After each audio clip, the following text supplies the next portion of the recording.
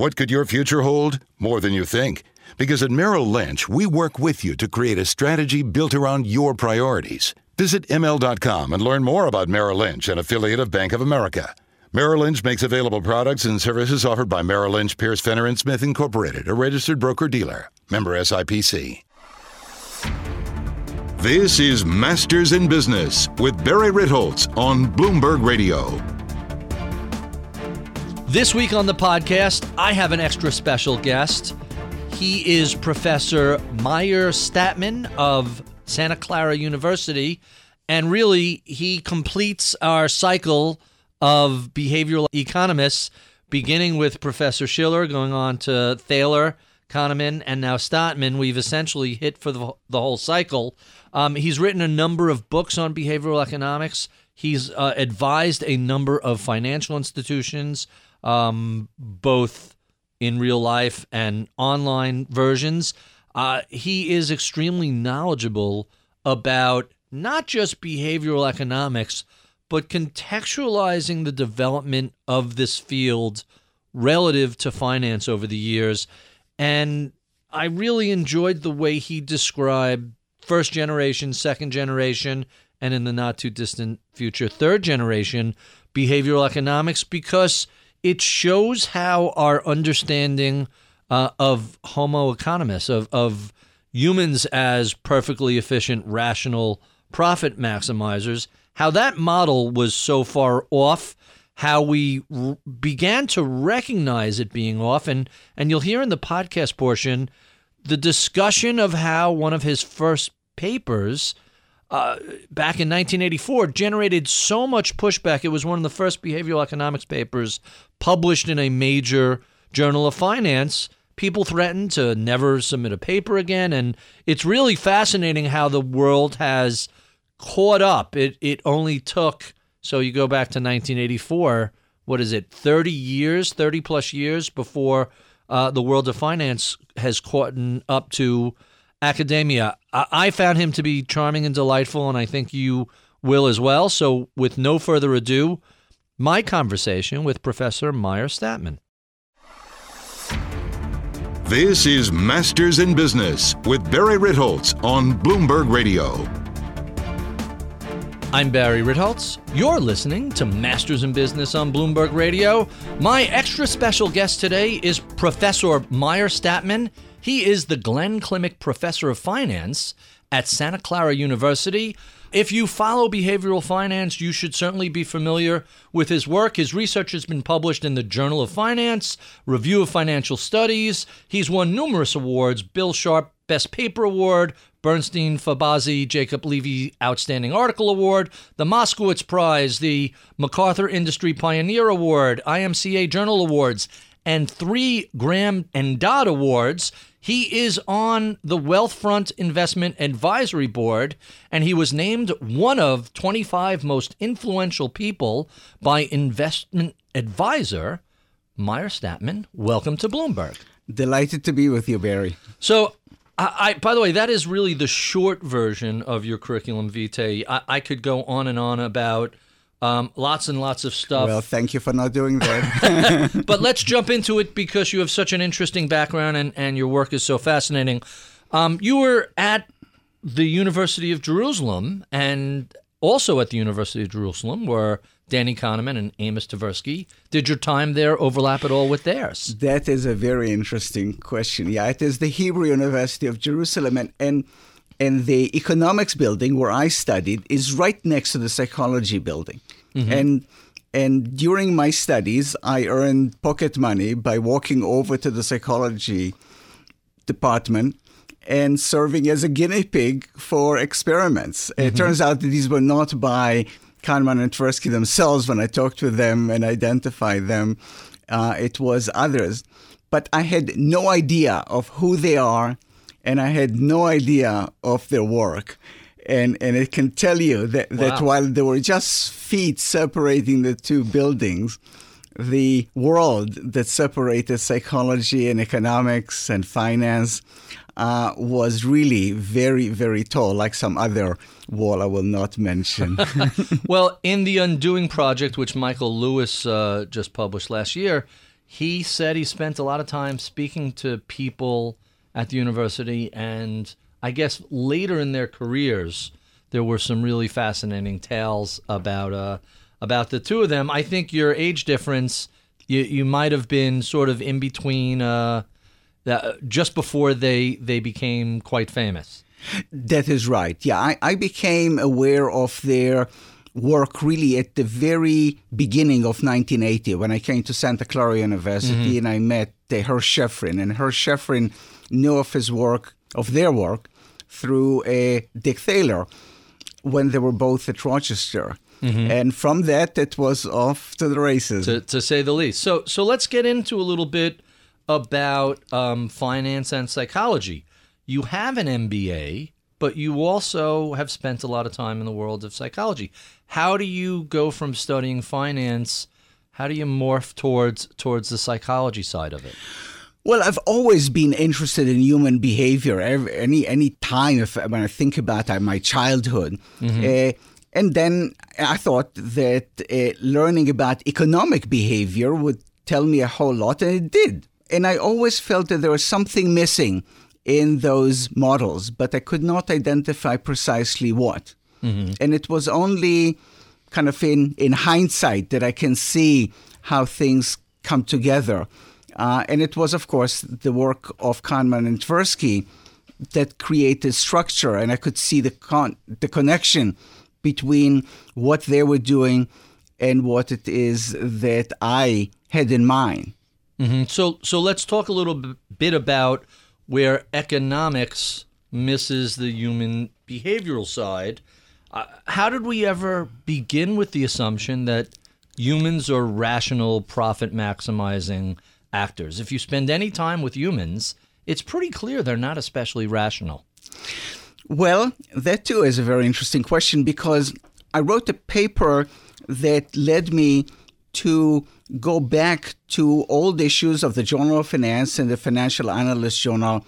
And if you look at stuff that was written in 1945, it's very clear that people in finance knew about human behavior. For example, I saw an article that wrote about the reluctance of people to realize losses and how they just hope against hope that it will come back, and that author tried to persuade them that tax considerations should drive them to realize their losses. Well, that was really lost once we got to Miller and Modigliani and the rational view of finance that fit in simple mathematical models. And then it became that the models became sort of the jail of people. Yes. and people were cut and quartered to fit into the models rather than the models expanding to fit what people really are. So that naturally leads to the question, are markets really efficient? And is the efficient market hypothesis, is it truly valid? Well, there is great confusion about this issue of market efficiency. There's a claim that behavioral finance, great contribution is to show that markets are not efficient. That, I think, is not so. There are two concepts, two notions of market efficiency that are regularly confused. One is the notion that efficient markets are markets where price equals value. And the other is the notion that markets are hard to beat. Now, price equal value markets, for example, do not allow for bubbles because bubbles imply divergence of price from value.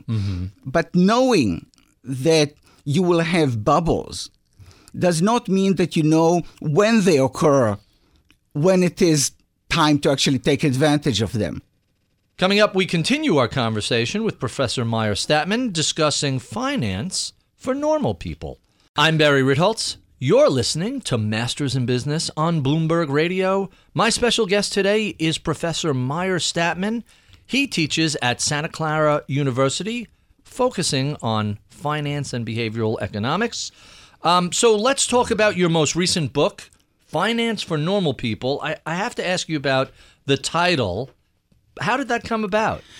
Well, I've been speaking for a long time about people as normal. people like me, people like you, people like your listeners. The history of the field is that we start with the standard rational people, people who are immune to cognitive errors, people who look only for risk and return when they choose products, financial services.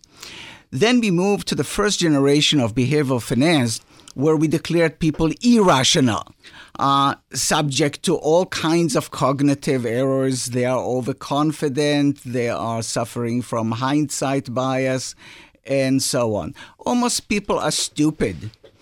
What I say is that I'm not stupid, you're not stupid, your listeners are not stupid. We are normal. Sometimes we behave in foolish ways, but normal people have normal wants. And you can see that in ads of financial services companies. You see a grandfather and a grandchild.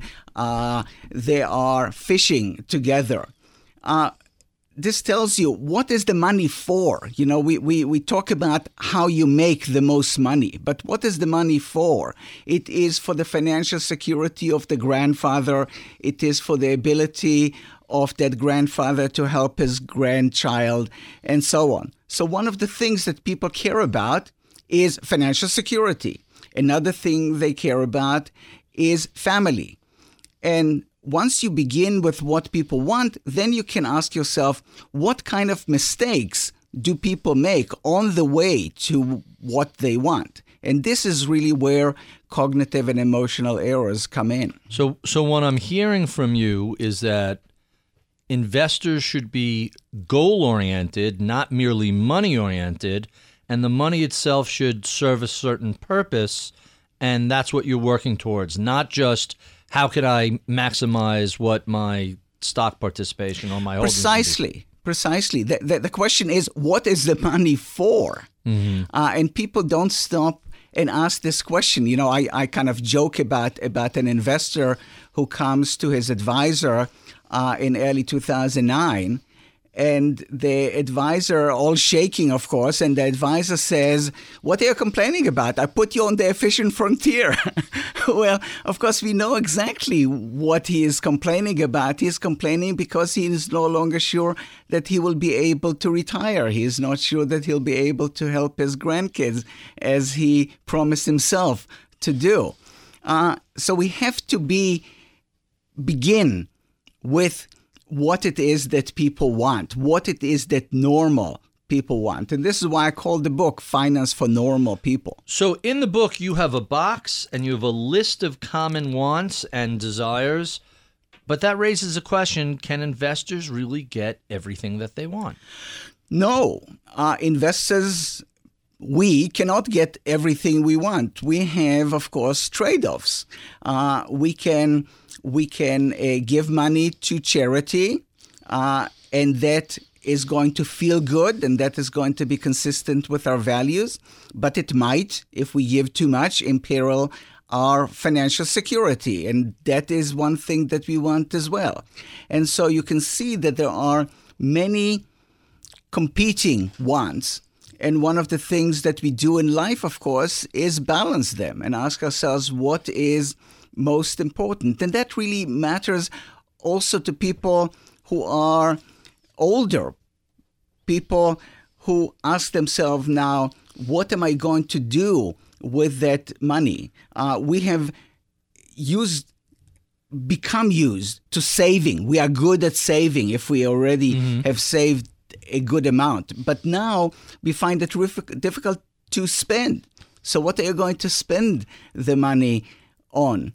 And some people live as if they are poor when they have a ton of money because they've learned to save, but they've never learned to spend. That raises an interesting question. We see this all the time in that people who start out very risk-embracing, very aggressive. They start businesses, they're entrepreneurs, they start companies, and they're used to taking a lot of risk. And suddenly they're 60 years old, they've sold their business, they're thinking about philanthropy, retirement, wealth, generational transfers, and you it's very challenging to get them to recognize they shouldn't be taking as much risk. They should become a little more conservative because they've already hit the jackpot. They don't need to embrace more risk. And that's a really challenging transition. How do you get people to recognize that their needs and wants change over time? Well, I think that people need to be reflective, and people need to be helped in becoming reflective. As an advisor can help them do that. I mean, here's a personal story. My wife and I flew to Israel a few months ago. Mm-hmm. We bought coach tickets, and we were on the wait list for upgrade. It would have cost us $600 a piece each way to get this upgrade. From California to yeah, that's Israel. worth it. You should have spent the money. So we were not upgraded. So we decided that we are old enough and well off enough to buy regular business class tickets, even though, I feel a bit like a fool because it costs 4 or 5 times. It's a 14-hour flight. Who needs to sit in those terrible exactly. seats for that If you long? can afford it Right. and your kids are taken care of and so on, what will you do with that money? So you have to figure out what matters to you. This is one example. In another example, we decided to buy a regular car and donate the savings relative to a prestige car to charity because it gives us more pleasure and we are going to feel awkward in one of those luxury cars. Huh, that's interesting. So really, you're raising the point, how should investors and indeed families who are putting together a household budget, how should they prioritize their wants and needs? Exactly. And that is true for the saving stage, the working life, as well as the retired stage. Coming up, we continue our conversation with Professor Meir Statman of Santa Clara University, discussing what investors really want. I'm Barry Ritholtz. You're listening to Masters in Business on Bloomberg Radio. My special guest today is Meir Statman. He is the Glenn Klimek Professor of Finance at Santa Clara University. He is also the author of Finance for Normal People. His previous book, What Investors Really Want, Know What Drives Investor Behavior and Make Smarter Financial Decisions, is highly regarded and available on Amazon or your favorite bookseller. Let's talk about what investors really want. We briefly touched upon economic rationality before, but that kind of demands that investors seek utilitarian benefits from investing. That doesn't really seem to be how people operate. We're not just measuring risk and putting it up against potential reward, are we? That is right. We do look for utilitarian benefits. We do look to increase our wealth at the level of risk that is right for us. But we also look for expressive and emotional benefits. I'd like to tell the story of a man who was considering whether to give his beloved a red rose or $10, which is the price of that rose. Well, a rational man would say, why not give her $10? This way she can choose what she wants. A rational single man. A rational single man. A married man knows better. Those who are still married, yeah. So the idea is, and let's bring this back to investing, there are expressive and emotional benefits to what we do with our money that go over and above the mere utilitarian function of it. Is that a fair way to? Absolutely. And so think about donations to charity. Mm-hmm. When you donate to a charity, you give up utilitarian benefits of money that you just donated, but hopefully you get a sense that you are true to your value, that you have done good for people who don't have as much as you do, and that is sufficient compensation in expressive and emotional benefits for the utilitarian benefits that you lose. So let's talk about some things, the sort of emotional benefits investors get. A positive one you mentioned previously was security and the ability to help the next generation in their family, as well as philanthropy. But I want to talk a little bit about what I like to call the cocktail party factor. And we see less of this today than perhaps we used to. If you remember in the 1990s, you couldn't go to a cocktail party or a barbecue or a dinner party where all the people outside of the industry, the finance industry, all they could talk about was their favorite stock, what they were buying, how much money they were going to make.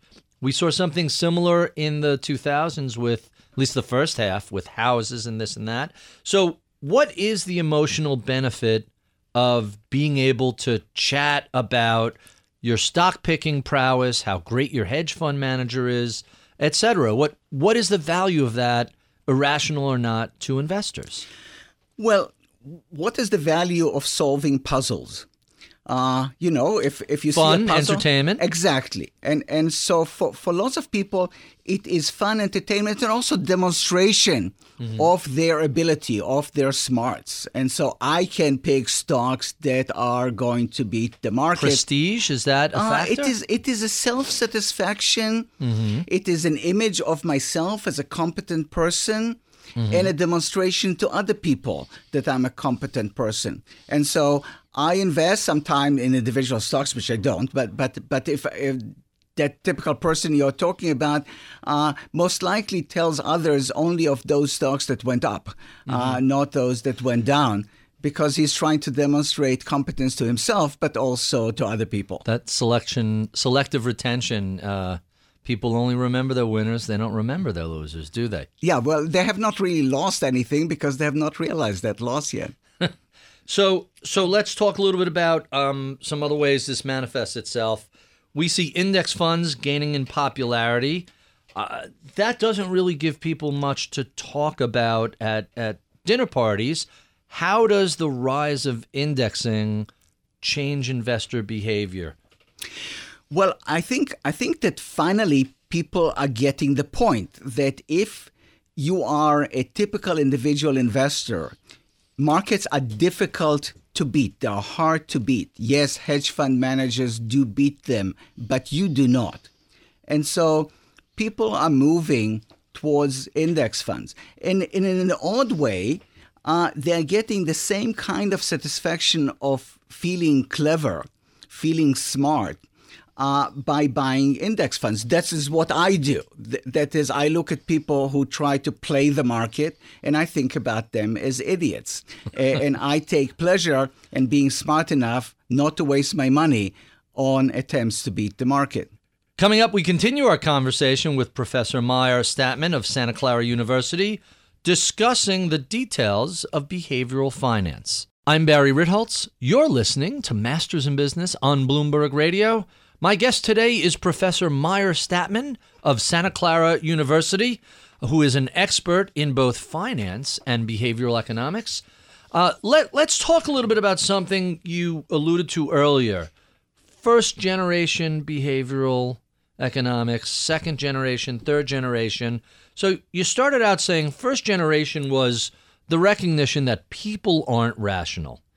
And the second generation was, well, people make bad decisions, they make mistakes, but that doesn't mean they're stupid. That's just humans being humans. What is third generational? Where does this go? I'm still in the second generation. Okay. In the first generation, people are irrational. People are idiots. But of course, we are not idiots. There are things we want. So consider, for example, trading. Trading has been attributed to a cognitive error. Why is it that people trade so much? Because they're overconfident in their abilities. Yes, that is true. But as we mentioned, it is also a matter of entertainment. Why is it that people play video games? Oh, it's so for good. some people, trading is the equivalent of video games, but with money. I used to call it Atari for money. You basically would sit at a screen, lights would flash, things would move, and you were trying to shoot the bad guys in order to make money.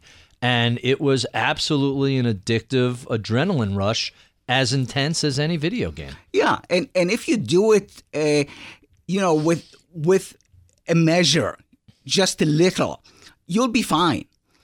Think about buying a lottery ticket. Yeah, people who buy lottery tickets are derided as people who don't know math.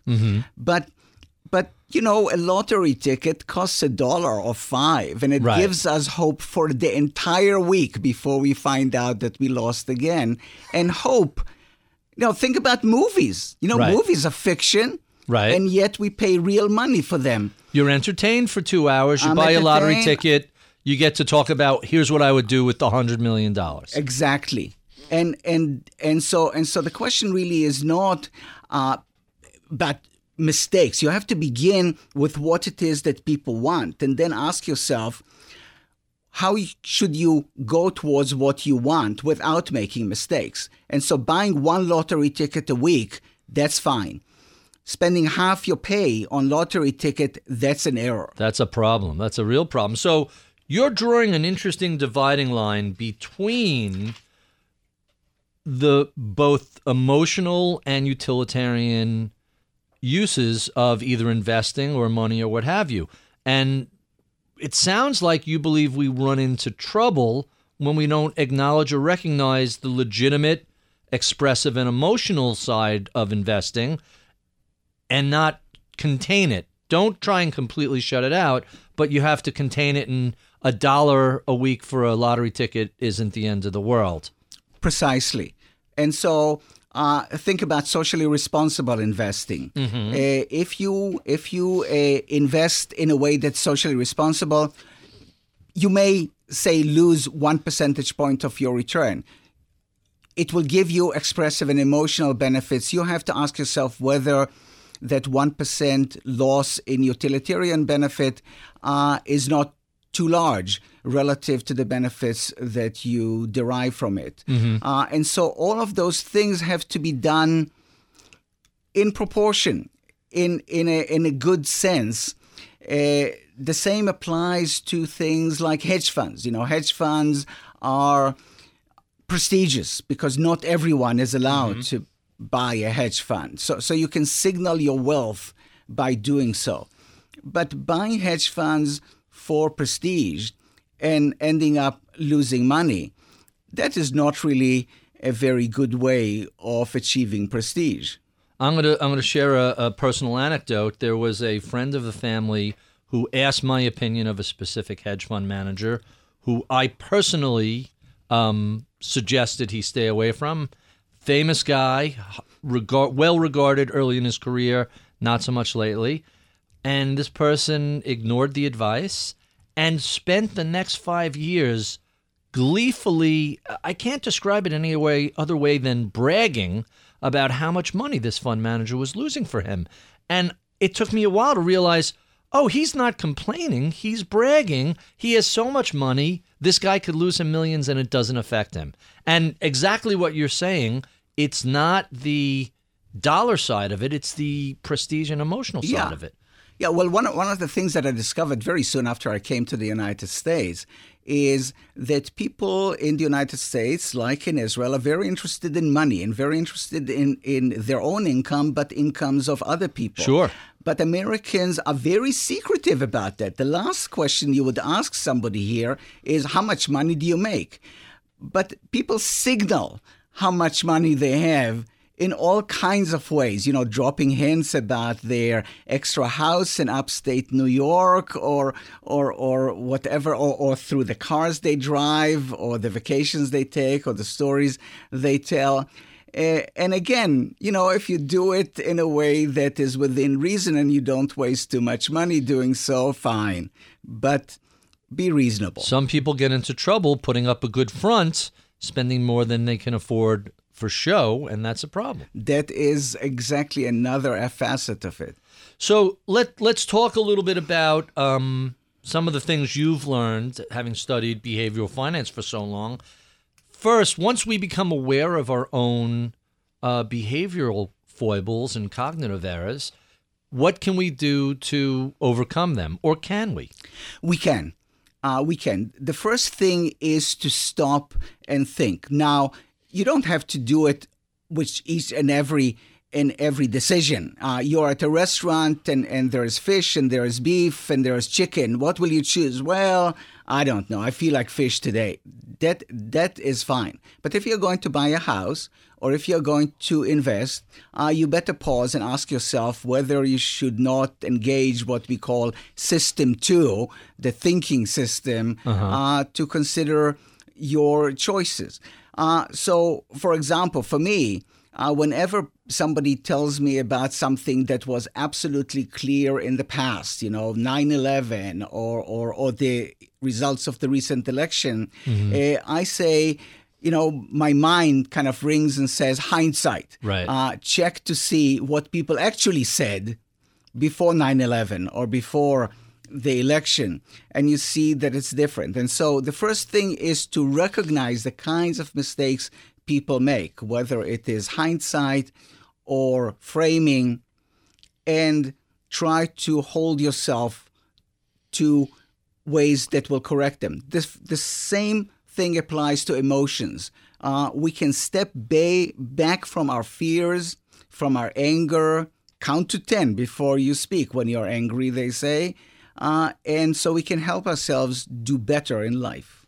That makes a lot of sense. I've noticed following this election in the United States, a lot of, I guess I would call it the narrative fallacy. People are creating these stories that pretty much describe the outcome as inevitable, when in reality, this was in a very close election, and it could have just as easily gone one way or the other, and yet we've convinced ourselves this was the inevitable outcome, and we knew it all along. That exactly is what hindsight is, and you have to be careful. So let's talk a little bit about something you had referenced in one of the book, that the numbers are just astonishing. If we go back to the beginning of the Dow, if we look at 1896 on the Dow Jones Industrials, the year 1896, the average was at 41. Fast forward a century, and that had grown fairly robustly to over 9,000. But that doesn't include reinvested dividends. Tell us what happens over that same period if you reinvest dividends. Well, I'll tell you better. I'll update it to about today. So right now, the Dow is at around 20,000. Right, from 41 in 1896. Exactly, to 20,000. If you were counting dividends and their reinvestment, it would amount to 2.3 million. Wow, that's a lot of money. Why can't we conceptualize exponential growth like that? Because we are really anchored to the level today. We've been speaking with Professor Meir Statman of Santa Clara University. If people want to find your work, the books are obviously available at fine bookstores everywhere. Where else can they find your writings? Oh, they can find both books on Amazon. The second book, Finance for Normal People, will appear on May 1st, but you can pre-order it. They can also look up my name and get to my website and see papers that I have written. If you enjoy this conversation, be sure and stick around for the podcast extras, where we keep the tape rolling and continue discussing all things behavioral finance. We love your comment, feedback, and suggestions. Be sure to write to us at mibpodcast@bloomberg.net. Check out my daily column on bloombergview.com or follow me on Twitter @Ritholtz. I'm Barry Ritholtz. You've been listening to Masters in Business on Bloomberg Radio. Technology shifts, policy changes, new regulations. When it comes to investing, things move quickly, so you need a partner you can trust. At Merrill Lynch, that's been our goal since day one. It's why we explain our services and fees, measure progress around your life and goals, and offer access to resources whenever and however you want. At Merrill Lynch, we are bullish on the future. Yours. Visit ML.com and learn more about Merrill Lynch, an affiliate of Bank of America. Merrill Lynch makes available products and services offered by Merrill Lynch, Pierce, Fenner & Smith Incorporated, a registered broker-dealer, member SIPC. Welcome to the podcast. Professor Statman, thank you so much for doing this and being so generous with your time. I find this endlessly fascinating, and there's so many questions I haven't got to. I have to follow up with you on. Starting with, we really didn't talk about this. You're on the Wealthfront Investment Advisory Board. How did that come about, and what influence are you having over? I don't know if the term robo-advisor is all that accurate, but software-driven asset allocation models. Well, I was asked to join as an advisor to Wealthfront because of my work in behavioral finance. And of course, if you're going to do a platform, whether it is with flesh and blood advisors or it is with an automated system, you need to understand people. You need to understand what it is that they want, the kind of mistakes they make, and help them identify their wants, balance them, and avoid mistakes. So speaking of mistakes, let's talk a little bit about Social Security and 401k. 401k and 403b and other tax-deferred SARSEP, other tax-deferred retirement accounts have been pretty strongly criticized. You look at the returns since the early 70s, they haven't been great, despite having one of the greatest bull markets of all time right in the middle. What's wrong with 401ks and their ilk? What did we do wrong setting that up? Or is it just 401ks are fine and it's the behavioral side that's the problem? It is not the behavioral side. It is how programs are structured. I, for example, like fellow academics, have been on a defined contribution plan, a 403b plan, since I first was teaching at the City University of New York in 1975. Now, how does that differ from a traditional 401k? It's exactly like 401k. Exactly like 401k. Not a defined benefit, it's a defined contribution. It's a defined contribution. So I've never had defined benefit. I've never had a pension plan. And I can tell you without bragging that I have a lot of money now. Okay. Now, let me guess. You started early. Every time you got a raise, you raised your... No. Okay. So here's the story. The story is that the City University of New York contributed, I think, either 12 or 15% to my measly salary at the time. I added to it. Same at Rutgers College and at Santa Clara University today, and that is common. The university contributes 10% on top of my salary. No matching, no anything. I can add to that, and I do. Now, the 10% they contribute, does that top out at, I want to say, either 18 or 24? No. Oh, really? That is without limit. So this is like a Roth 403b? Is it pre-tax or post-tax? It is pre-tax. Here's the thing. There are two aspects to the move from pension plans to defined contribution. One has to do with who bears the risk. Right. And so now it is the individual employee. Not the company. The other has to do with how much the employer contributes. Employers used to contribute to pension plans the equivalent of about 8% or perhaps even 10%. Of the salary. Now, if you're lucky, they contribute 3%. Yeah, my office is a 4% match. That is, and ask for a match, and it tops out. That is the problem. The problem is not with the 401k. The problem is with the miserly corporations that contribute so little to it. Because employees in the early stages need the money, for diapers and for rent and so on. It's very hard to save when you are young. So Santa Clara could do a 10%. It's not even a match. It's a straight up 10%.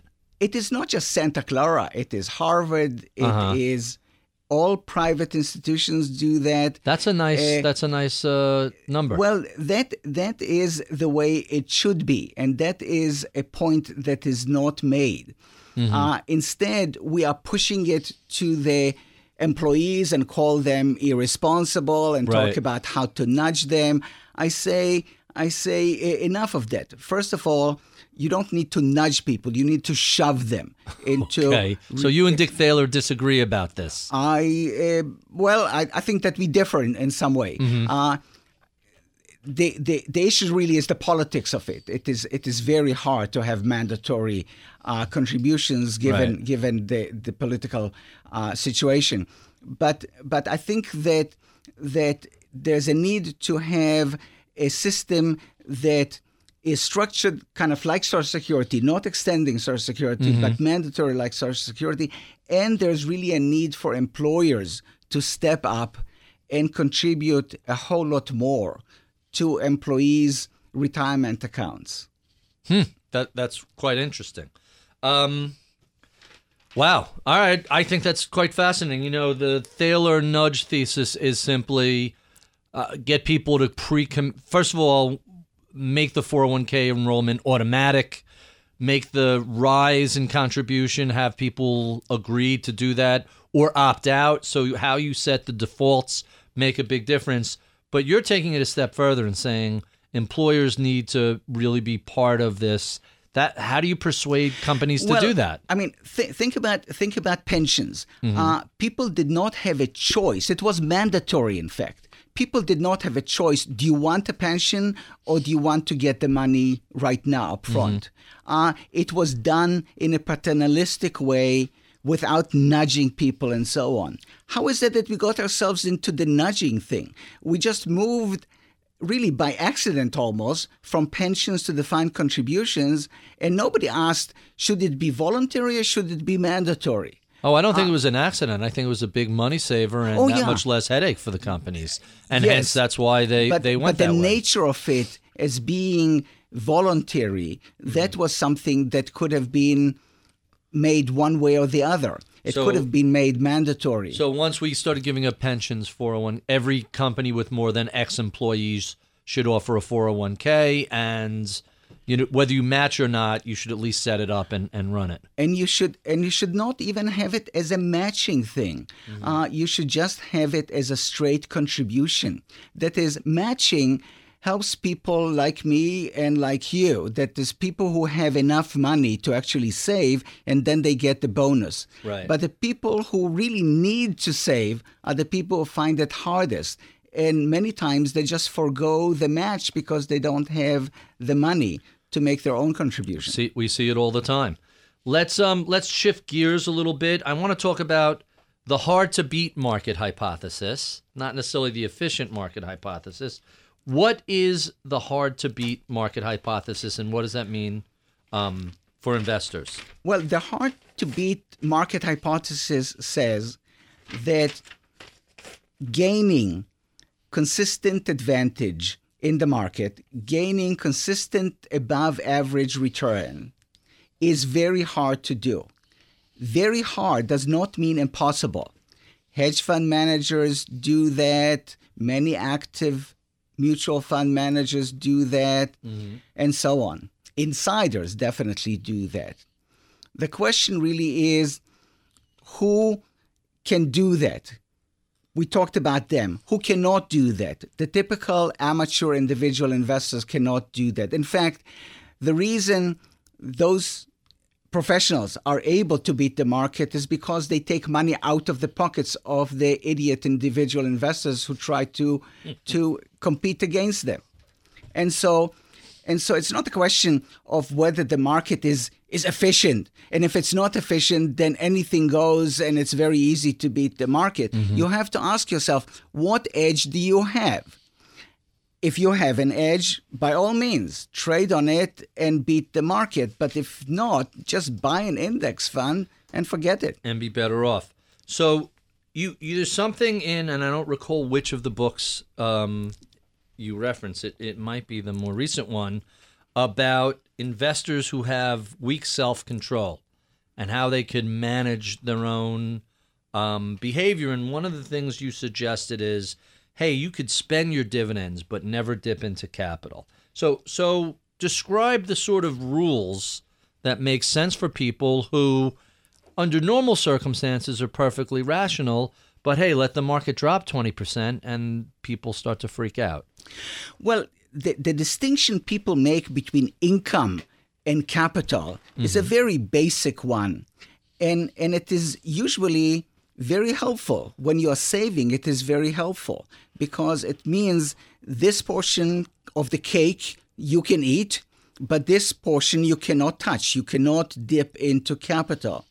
The problem with it is that people are trying to get yield. People are trying to get income because interest rates are low and dividend rates are low, and they get themselves into dividend capture funds, for example, that waste their money. They create something they can call income by getting more dividends, or they get into junk bonds because they have more higher interest rate, but they are oblivious to the kind of risk they're taking when they do that, and they're oblivious that those high rates that are promised are not realistic because, of course, this assumes that none of those companies will go bankrupt. So I recall something else you wrote, and I hope I'm not mangling this too badly.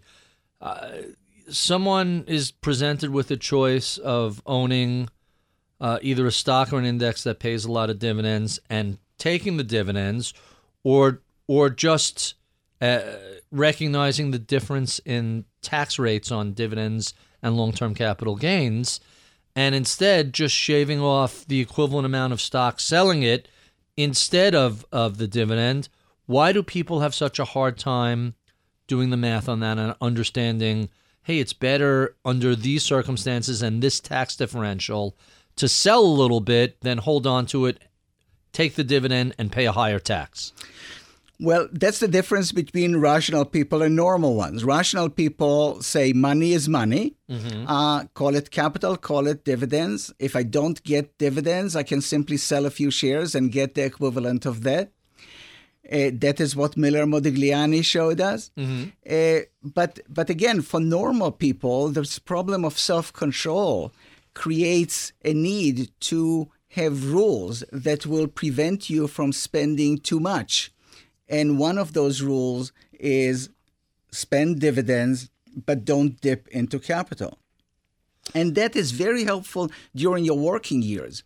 But then when you retire and you need to actually dip into capital, people find it really, really difficult. And they go in foolish ways to generate income, where in fact they should find a way themselves or with an advisor to dip into capital, because after all, people don't live forever. Sorry to break the news. So there was something interesting. I'm gonna do that again. Edit that out. Your own behavior. You mentioned you tend to index, but as an investor, what else has changed in the way you interact with investing in markets based on studying investor behavior? Well, of course, I've learned about markets and I've learned about myself. And I find that even today, when I begin an investments class and I ask people what it is that they expect to know by the time this course is done, somebody's going to say, I want to know how to pick the best stocks. And so I have to go and explain why that is not likely to be a good idea to try to do that unless they're going to be investment professionals. And so it is still hard for people to get. But by the time they're done with the course and by the time they read not just my writings, but of course this is now widespread, Jack Bogle and Warren Buffett and so on have said it, people are getting the point. And people, in fact, invest in index fund. And sometimes I hear from students who took my class many years ago and write to say thank you. That's wonderful. What are the most challenging biases to overcome? What cognitive errors present the biggest problem? Oh, I think that framing is a problem. That is, when we are faced with a problem, we simplify it by framing. And so give an example, if you will. Well, again, dividends and capital. You know, we frame it as being two separate monies, as if they have different colors. But money is fungible. A dollar is a dollar, no matter what it comes from. Exactly. And so there's really a need to recognize that framing and frame it correctly as one pot of money, and you have to find ways to dip into it in a responsible fashion. But don't get confused as, no, I cannot really dip into capital because it's a different color money. That's quite interesting. So we've talked in general about various cognitive errors. We've talked about behavioral issues. How can people self-identify their own blind spots? The classic Dunning-Kruger, people who aren't especially talented have a blind spot for their own lack of talent in that given space.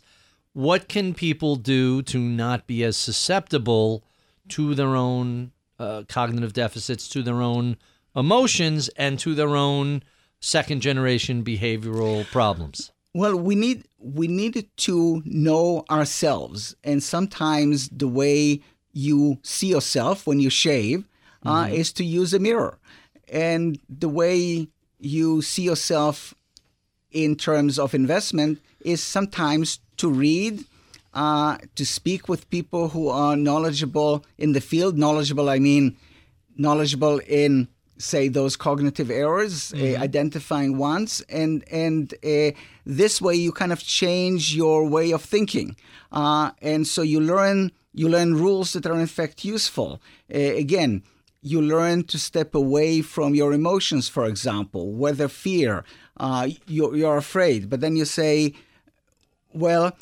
what can possibly happen?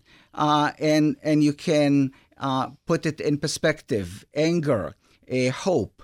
It is again something where you cannot just go by hope and buy lottery ticket with abandon. So there was, I'm paraphrasing this, and again, I don't remember which of the two books this was from. There's the discussion on how much money we need to be happy and what having more than enough money does to our psychology. Am I capturing that right? Well, one aspect of it, of more than enough, for some people, of course, there's never enough. And if you ask yourself, really, why is it that somebody who has $2 billion strives so much to get $3 billion? Well, 3 is more than 2. Exactly. So. Well, but the but that doesn't sound healthy. The standard finance or the standard economics says, why do you save? So that you can spend. So you can have a comfortable retirement. So you have security. So you don't have to worry about healthcare costs. Exactly. But then you see many people, and not just the very wealthy, who have way, way more than they need, say, for retirement or even for their family and the next generation, who still strive for more. And the answer is status, because $2 billion is a lot of money, but $3 billion is more. And if you are in this company of people for whom money is in billions, it matters whether you have 2 or 3. It matters whether the fellow who was below you with 1.5 now exceeds you with 3, because now your relative status goes down. And so one of the things that we want, and we have to recognize it, is social status. And social status is relative, which makes it really, really hard. It means that we are competitive to the end. And so if you can just step back and say, hey, you don't have as much as Warren Buffett, but you have more than you need. Leon Cooperman is a hedge fund manager, and he's one of the people who signed the pledge to give away half his money in his lifetime, and he's worth several $1 billion. And he tells the story when he signed the pledge, he's at a dinner with about 8 people, and there's Bill Gates at the table and Warren Buffett at the table and a handful of other people. And the check comes and they give it to him. And the reason why Warren Buffett and Bill Gates and the rest of the table gave the check to Cooperman is he was worth $3 billion. He was the poorest man at the table. So the rule is the poorest guy has to pick up the check. And that's pretty, you think about that, that's pretty hilarious. But even at that level of wealth, people are still measuring and comparing and are aware. He actually describes it as, I was the piker at the table. Well, and you can see how people treat their wealth. You can see what Bill Gates is doing with his wealth. And Buffett as well. And then you can see people who create those generation-skipping trusts and so on and keep the money as if they can take it with them to the next world. Cooperman actually is driving an old car, and I yelled Good for him. I yelled at him, and I said, listen, you don't have to go out and spend $200,000 on some insane thing, but the new cars have Bluetooth and safety things and better airbags. You don't need to be driving a 15-year-old Lexus. You could. He goes, I feel like it's not my money. I'm spending money that will be better used for charitable purposes. Well, that is really a kind of... You said the same thing. That is right. We develop habits. We develop an image of ourselves. I mean, seeing myself in a Lamborghini, I can buy a Lamborghini, but I'm going to feel ridiculous. You can't in a Lamborghini. get in low enough to get in the car. It's not just that, that is it. I just don't have enough hair for a Lamborghini. I've seen plenty of people without a lot of hair in Lamborghinis. I just don't see that being in the Santa Clara University faculty parking lot. It would stand out a little bit. That is also true, and you really, it is an image that you have in your own eyes and in the eyes of others. And so, I would be perceived as a braggart if I drove one of these. Now, if you were a hedge fund manager, the perception would be different. Your peer group might perceive it differently.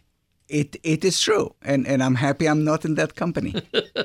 So before we get to some of our favorite questions, I have a handful of things that I want to go over that I think we skipped.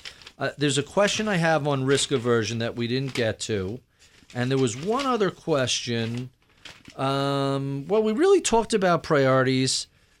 Do you look at smart beta at all? Have you researched much of that? Cause I did. Because we're now over we're now over $500 billion in smart beta. How much of this is people just chasing the new thing, or is this chasing factors that have worked in the past, or is this something that's just a fad and is going to fade one day? Well, here's an academic answer. Unfortunately, the question really is, what does that extra return that you get with a smart beta represent? Is it representing beating the market, or is it representing just a fair return on your money? Meaning you're assuming more risk, so therefore you're potentially generating either risk or it is simply how returns are determined. And so if you have, for example, that returns are higher for value stocks or small cap stocks, it is not necessarily risk. It might be other preferences. Right. But value, small cap, momentum, quality. If you tilt your portfolio towards value, towards small, perhaps low beta and so on, you get essentially your money's worth. You're not beating the market. And does it really work? Does it really add as much? Is it really stable? I don't know. I mean, I tilt my portfolio towards value and small. So do we. But I don't really go much beyond that. We do something very similar. The thing that I think a lot of people forget when they're looking at returns, they should really be looking at risk-adjusted returns.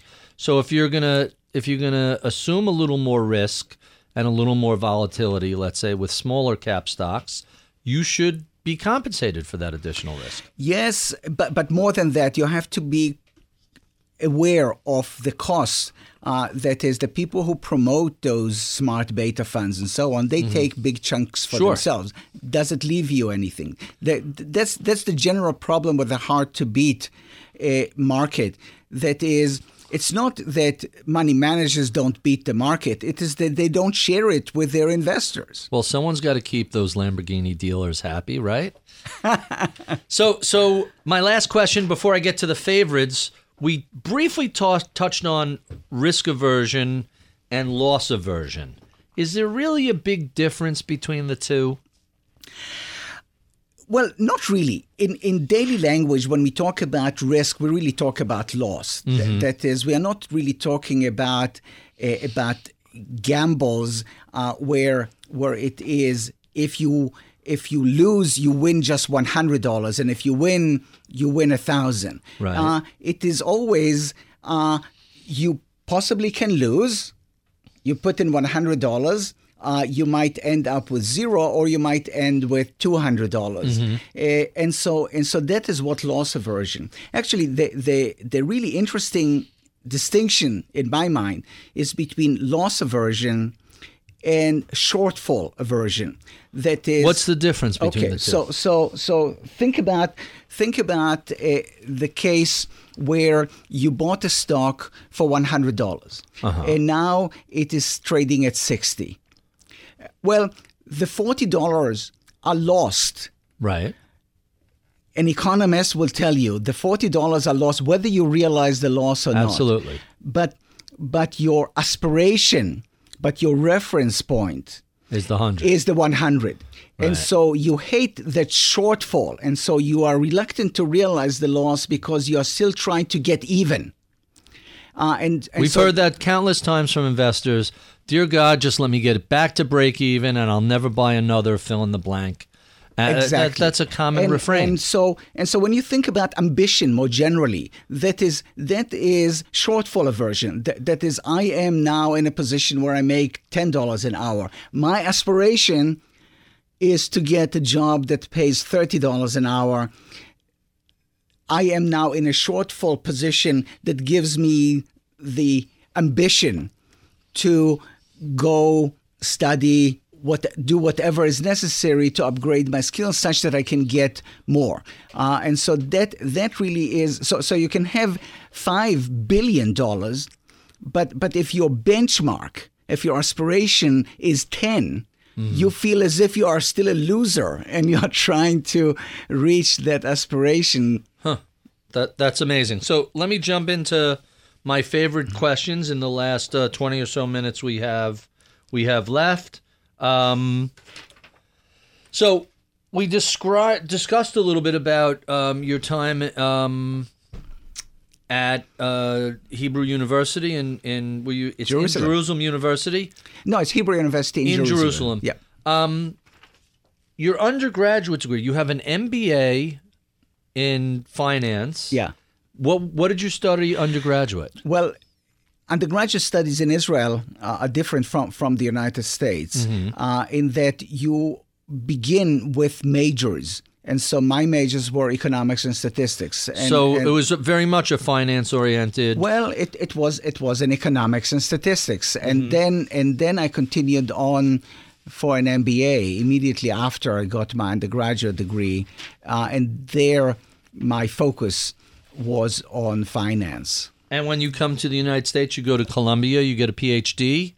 Is that where psychology started to come into this? Oh, I had, like all PhD students, I had some smattering of psychology there, but that's not really where it came from. What the experience in New York and the experience of living in the United States, of course, stayed with me. One of the things that I used later in my studies is the time of the energy crisis. 73, 74, when Con Edison eliminated its dividends. And the annual meeting was raucous, and people wanted to hang the chairman. So, Professor Statman, tell us, who were some of your early mentors? Well, I was fortunate to have very many, and I try to reciprocate now by mentoring my students and my younger colleagues. It goes back, I can think of high school, where my English teacher said, I can see you doing a master's degree. Well, when you're in high school, just the sense that a grown-up is saying that you can set your sights high is really very inspiring. Exactly, and I think of Peter Bernstein. Peter Bernstein, I got to know because I sent him some papers. Really, and he took to the ideas of behavioral finance right away. I mean, it was right in him, and his book on Risk Against the Gods is just spectacular. It is spectacular, and I have his book on gold literally on my desk. It's 2 or 3 back in the queue, but it's on my list. So you know how fortunate I am to that's have amazing. him as a mentor. And so he opened many doors for me, and he encouraged me to do that work. And in between, so you met him few. just merely by sending him a paper? I sent him a paper very, very early, 1980 probably. A simple paper about betas and so on, and he accepted it for the journal Portfolio Management. Oh, he was editing that at the time. He was editing that at the time, and then I sent him some more, and we got into a correspondence, and he was always interested in ideas. The last thing that matters to him is status. You're a full professor or assistant. He just thrilled to new ideas, and so he was always innovative, and so it was really quite a pleasure. And very, very beneficial. So he recommended me for a particular award. He put me on some board of a money management company and so on. And he was a very tough mentor. That is, really, he would sometimes I would get comments on papers that really didn't make me cry, but surely were painful. But of course, these were comments that helped me do better. He is a meticulous writer. Everything I've ever read of his, every page is just filled with not only deep research, but you could see the structure of the book, the structure of the chapter, the way he puts paragraphs together. So much thought and consideration goes into it. He's just a wonderful writer. So if he likes your writing, that says a lot. Well, as I said, he was a tough mentor, but a very good one and a very kind one overall. That is, even when he was tough. And I had many others who were kind to me at Columbia. Mm-hmm. And Any elsewhere. stand out? Who do you want to mention at Columbia? Oh, at Columbia, 2 professors who actually left not long after I came, but helped me even after they left. Richard Rippey and Jerry Schnee have been exceedingly helpful to me at a time when I really needed most, and it was quite a pleasure to send them my book and add an inscription that really thanks them for their help when I needed it most. So let's talk about investors. Who influenced your approach to investing, and what other investors affected how you looked at the world of behavior? Well, you can think of Peter Bernstein as an investor. Sure, you can, absolutely. But I have not really followed a particular investor. I like the insights of Warren Buffett. Warren Buffett, I think, is very good at recognizing precisely the difference between markets where price equals value and markets that are hard to beat. And so he says, yes, markets are such that prices deviate from value, but when it comes to individual investors, he say invest in index funds because markets are hard to beat. And so these kinds of insights really stayed with me. And now let's talk a little bit about books. I referenced Peter Bernstein's Against the Gods, The Untold Story of Risk. Tell us about some books that have been either influential to you or that you've just enjoyed or what have you. Well, on the just enjoyed or touching a book in Hebrew that just was translated. It's called Judah, and it's about the story of Judah Iscariot, and it kind of twists the story whereby Judah becomes the hero of the story, other than Jesus, of course. And it is set in Jerusalem that I know, and so it was very, very touching to me. On the nonfiction, of course, I read recently The Undoing Project by Michael Lewis that we just talked about. And one of the things that really struck me there was, one, how Kahneman and Tversky were laughing as they did Constantly. their work. And when I think of my work with Hersh Shefrin, my good friend and colleague, we did the same thing. You know, people really wondered, why is it that we laugh so much? But that is one. The other thing that struck me is the struggle for status. I mean, between the two of them. Between the two of them. It ultimately broke them up. And so if you needed some piece of evidence of how important social status is to us, you have that. And it's kind of this part of it, of course, is a sad story. I knew just a bit about it, but not much. And that exposed it. And I look at them and I say, they are people like me and you. They are normal people. And when one feels that he is treated unfairly, and there are want of fairness is another thing we want, one responds in ways that really terminate a good friendship. That's fascinating. Any other books you want to reference? It doesn't even have to be finance related. Oh, I don't find myself reading too many books. What are you reading right now? What's the most recent book you read other than Undoing Project? Well, I'm beginning to read a book in Hebrew again about that relates to kind of the political situation, the sort of back and forth between Israelis and Palestinians that goes nowhere, and it kind of makes a story of that about how Palestinians arrange for a demonstration. Israelis have a rule book as how to disperse a demonstration, and so on. And so it kind of goes one step here and one step there, wasting time and energy and lives. No progress. And getting exactly. What's the name of the book? Or the author? I don't remember. Okay. Email it to me. I'll add it to the list. Let's keep going down our favorite questions. So since you've joined the world of academia and since you've started studying finance and behavior, what's the single most significant change that you've become aware of? Well, in finance, I think that it's not just because I'm biased towards behavioral finance, but one of the things that has changed really is the reception of not just behavioral finance, but generally looking at individuals, looking at people, and asking how is it that they behave.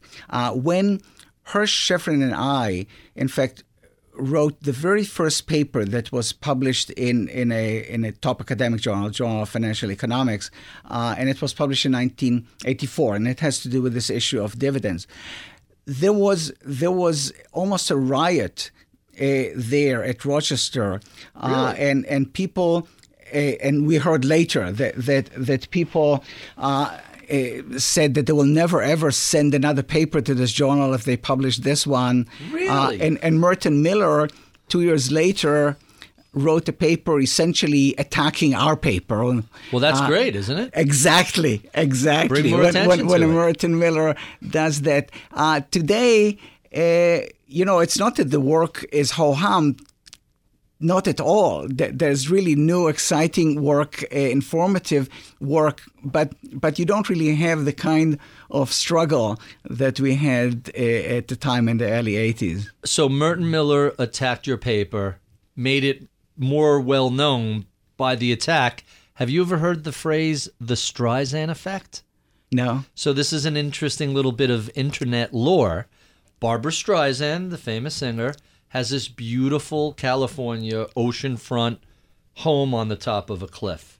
Some company does all these aerial footage, and they sell the footage to things like Google Maps and to real estate companies because they want to, it's a useful tool if you're doing construction, if you're looking at environmental impact. There's a ton of uses for it. So, but theoretically, these 1,000-foot flyovers violate people's privacy. It turns out it doesn't, but Barbra Streisand sued the company because they violated her privacy. All the documents that no one ever, it's one house of 1 million along the coast. No one would have known it's hers, but as part of the litigation, the specific house, the location, the address, all this stuff becomes public. And since then, people have taken the attempt to suppress something and accidentally making it more broadly distributed is the Streisand effect. Merton Miller did that for you. In part, yeah, he did that. It is really nice to sort of struggle against something. If something is fully accepted, it is no longer too easy. Fun. That's exactly right. What about? So you mentioned that was one of the changes that took place. A little more acceptance of behavioral finance. What do you see as the next shifts in the future? Well, I think that it is about creating a structure for behavioral finance. Really central to my second book is to dispel the notion that behavioral finance is kind of a set of interesting stories about people who behave in ways that are not entirely rational and so on. But people say, where is your portfolio theory? Where is your asset pricing theory? Where is your market efficiency theory? And my answer is that we have all of that, and that is what I try to show. That is, you have rational people, we have normal people. You have a standard mean variance portfolio theory, we have a behavioral portfolio theory, and so on. And just to add, Harry Markowitz is modern portfolio theory. Modern portfolio theory. He is also a great fan of behavioral portfolio theory. Harry Markowitz really knows investors and he knows behavior, and he thinks of himself with a good amount of justification as being one of the fathers of behavioral. Sure, if you think about modern portfolio theory, it's certainly he is an intellectual father of the study, right? Well, but more than that, that is one of the central things about mean variance portfolio theory is that you have to look at your portfolio as a whole. Meaning the combination of stocks, bonds, and other non-correlated assets. I liken it to looking at food from the perspective of the stomach, where it's all mixed together. So it's not starch, protein, vegetable. Exactly. That's an interesting parallel. But he understands that you have to begin with people's goals. So you have this kind of goal-based planning. And so he and I and two of our colleagues wrote a paper together. Markowitz. What year was year that was published in 2010, and we developed a mental accounting portfolio theory where people keep their money in separate pockets, separate goals. For example, retirement and college education and bequest, and they optimize each of them by the rules of mean variance and then put it together. And so we show some interesting theoretical results, but the most interesting part really is to say, normal people think this way. They don't think about money as being kind of generic. They think about it, money that I need for this goal or that goal. Portfolio optimization with mental accounts. Exactly. Fun with Google. That's quite fascinating. I'll have to take a look. There is a non-technical version of that in the... I see JSTOR. It's the Journal of Financial and Quantitative. That one, but the other one is in the Journal of Wealth Management. Okay, I will add that link for when we. Let's see, Journal of Wealth Management, CFA Institute. I think we called it portfolios for people who want to reach their goals or something. Here's how someone else described it: when behavioral portfolio theory meets Markowitz. That's interesting. All right, so I will find all those links and make sure they're included. I'm down to my last three questions. So, what do you do to relax or keep mentally fit outside of the office?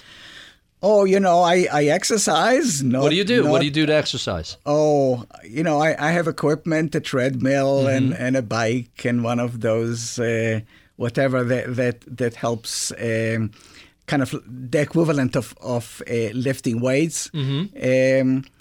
And what else do I do? Mentally, of course, my work and politics and the like, of course, keep me alive. But around the house, it is odd. I kind of take delight in doing projects like building an enclosure for storage and so on and so. I have to ask you a political question because this has been a very political era, but I can't help but notice that the way Americans argue over politics is very different the way Europeans or Israeli argue over, Israelis can have a political argument, debate, discussion, and then say, let's go to lunch, and it's forgotten. Americans, it goes into two camps, and neither side hears what the other side says. What do you attribute those differences to? You've seen both countries long enough. Culture is very different. That is one of the things that struck me when I came to the United States. In Israel, if people agree with you, they're quiet. But if they disagree, you will hear them. Mm-hmm. In the United States, it's the opposite. You will know that they disagree with you if they're quiet, rather than telling you that they agree. And so they are very Americans. We are very debate, argument averse. Land of confirmation bias? Well, is that no. selective, I think that it's actually good. It's kind of it's a politeness. It is a civility. And so before I tell you my political take, I try to probe what yours is to see. And if it is very different from mine, I just terminate the discussion and move on to talk about sports. What's the old expression? Never talk about politics, religion, or I don't remember what the third one is. Not sex. It's politics, religion, or sex. Don't talk about that. That's the old day. How about money? People here talk about money. I don't think not about income. They talk about that's investments. right. Yeah. And they talk about spending, and they talk about houses and cars, but it's never income. And our favorite two questions: if one of your students or another millennial were to come up to you and ask for your advice, telling you they were interested in going into the field of either finance or behavioral economics, what sort of advice would you give them? I coordinate internships of finance majors, and what I tell them, I use the word serendipity, that is found by accident. You have to figure out not just the world around you, you have to figure out yourself, what works for you. And you do that by kind of keeping your eyes open and keeping to this idea of serendipity. Figure out, ask yourself, would you want a job along the lines of this internship, or is that definitely one that you would not want? And so continue on in that way. And so I tell them, you want to go into finance, into behavioral finance, if you want to go to the academic side, ask yourself whether you delight in new ideas. If you don't, and willing to work, of course, if you don't delight in new ideas, you may as well go to engineering. I think there might be some new ideas in engineering, but who knows? And our final question, what is it that you know about investing and human behavior today that you wish you knew 25, 30 years ago when you were first starting? Well, my answer might surprise you, but the answer is nothing. That is, I really enjoyed the journey as much as I enjoy the destination, and I continue on that journey. And so all I need is kind of like when you drive a car, and you don't really need the headlights to show you any more than a distance that is out there.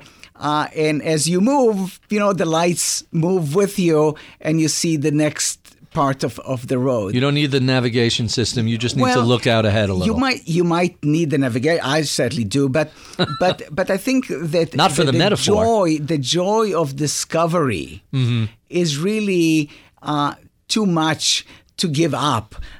To know that is, I don't know that I would have wanted 25 years ago or 30 years ago to know exactly where my life is going to take me. I think that it is a nice thing when you discover things along the way and you explore things and you enjoy them. We have been speaking with Professor Meir Statman of Santa Clara University. If you enjoyed this conversation, be sure and check Up an Inch or Down an Inch on Apple iTunes, and you could see the other 130 or so such conversations we've had previously.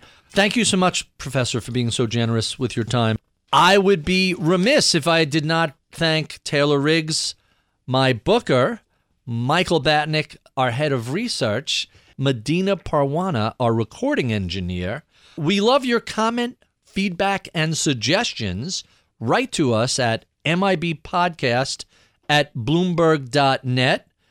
I'm Barry Ritholtz. You've been listening to Masters in Business on Bloomberg Radio.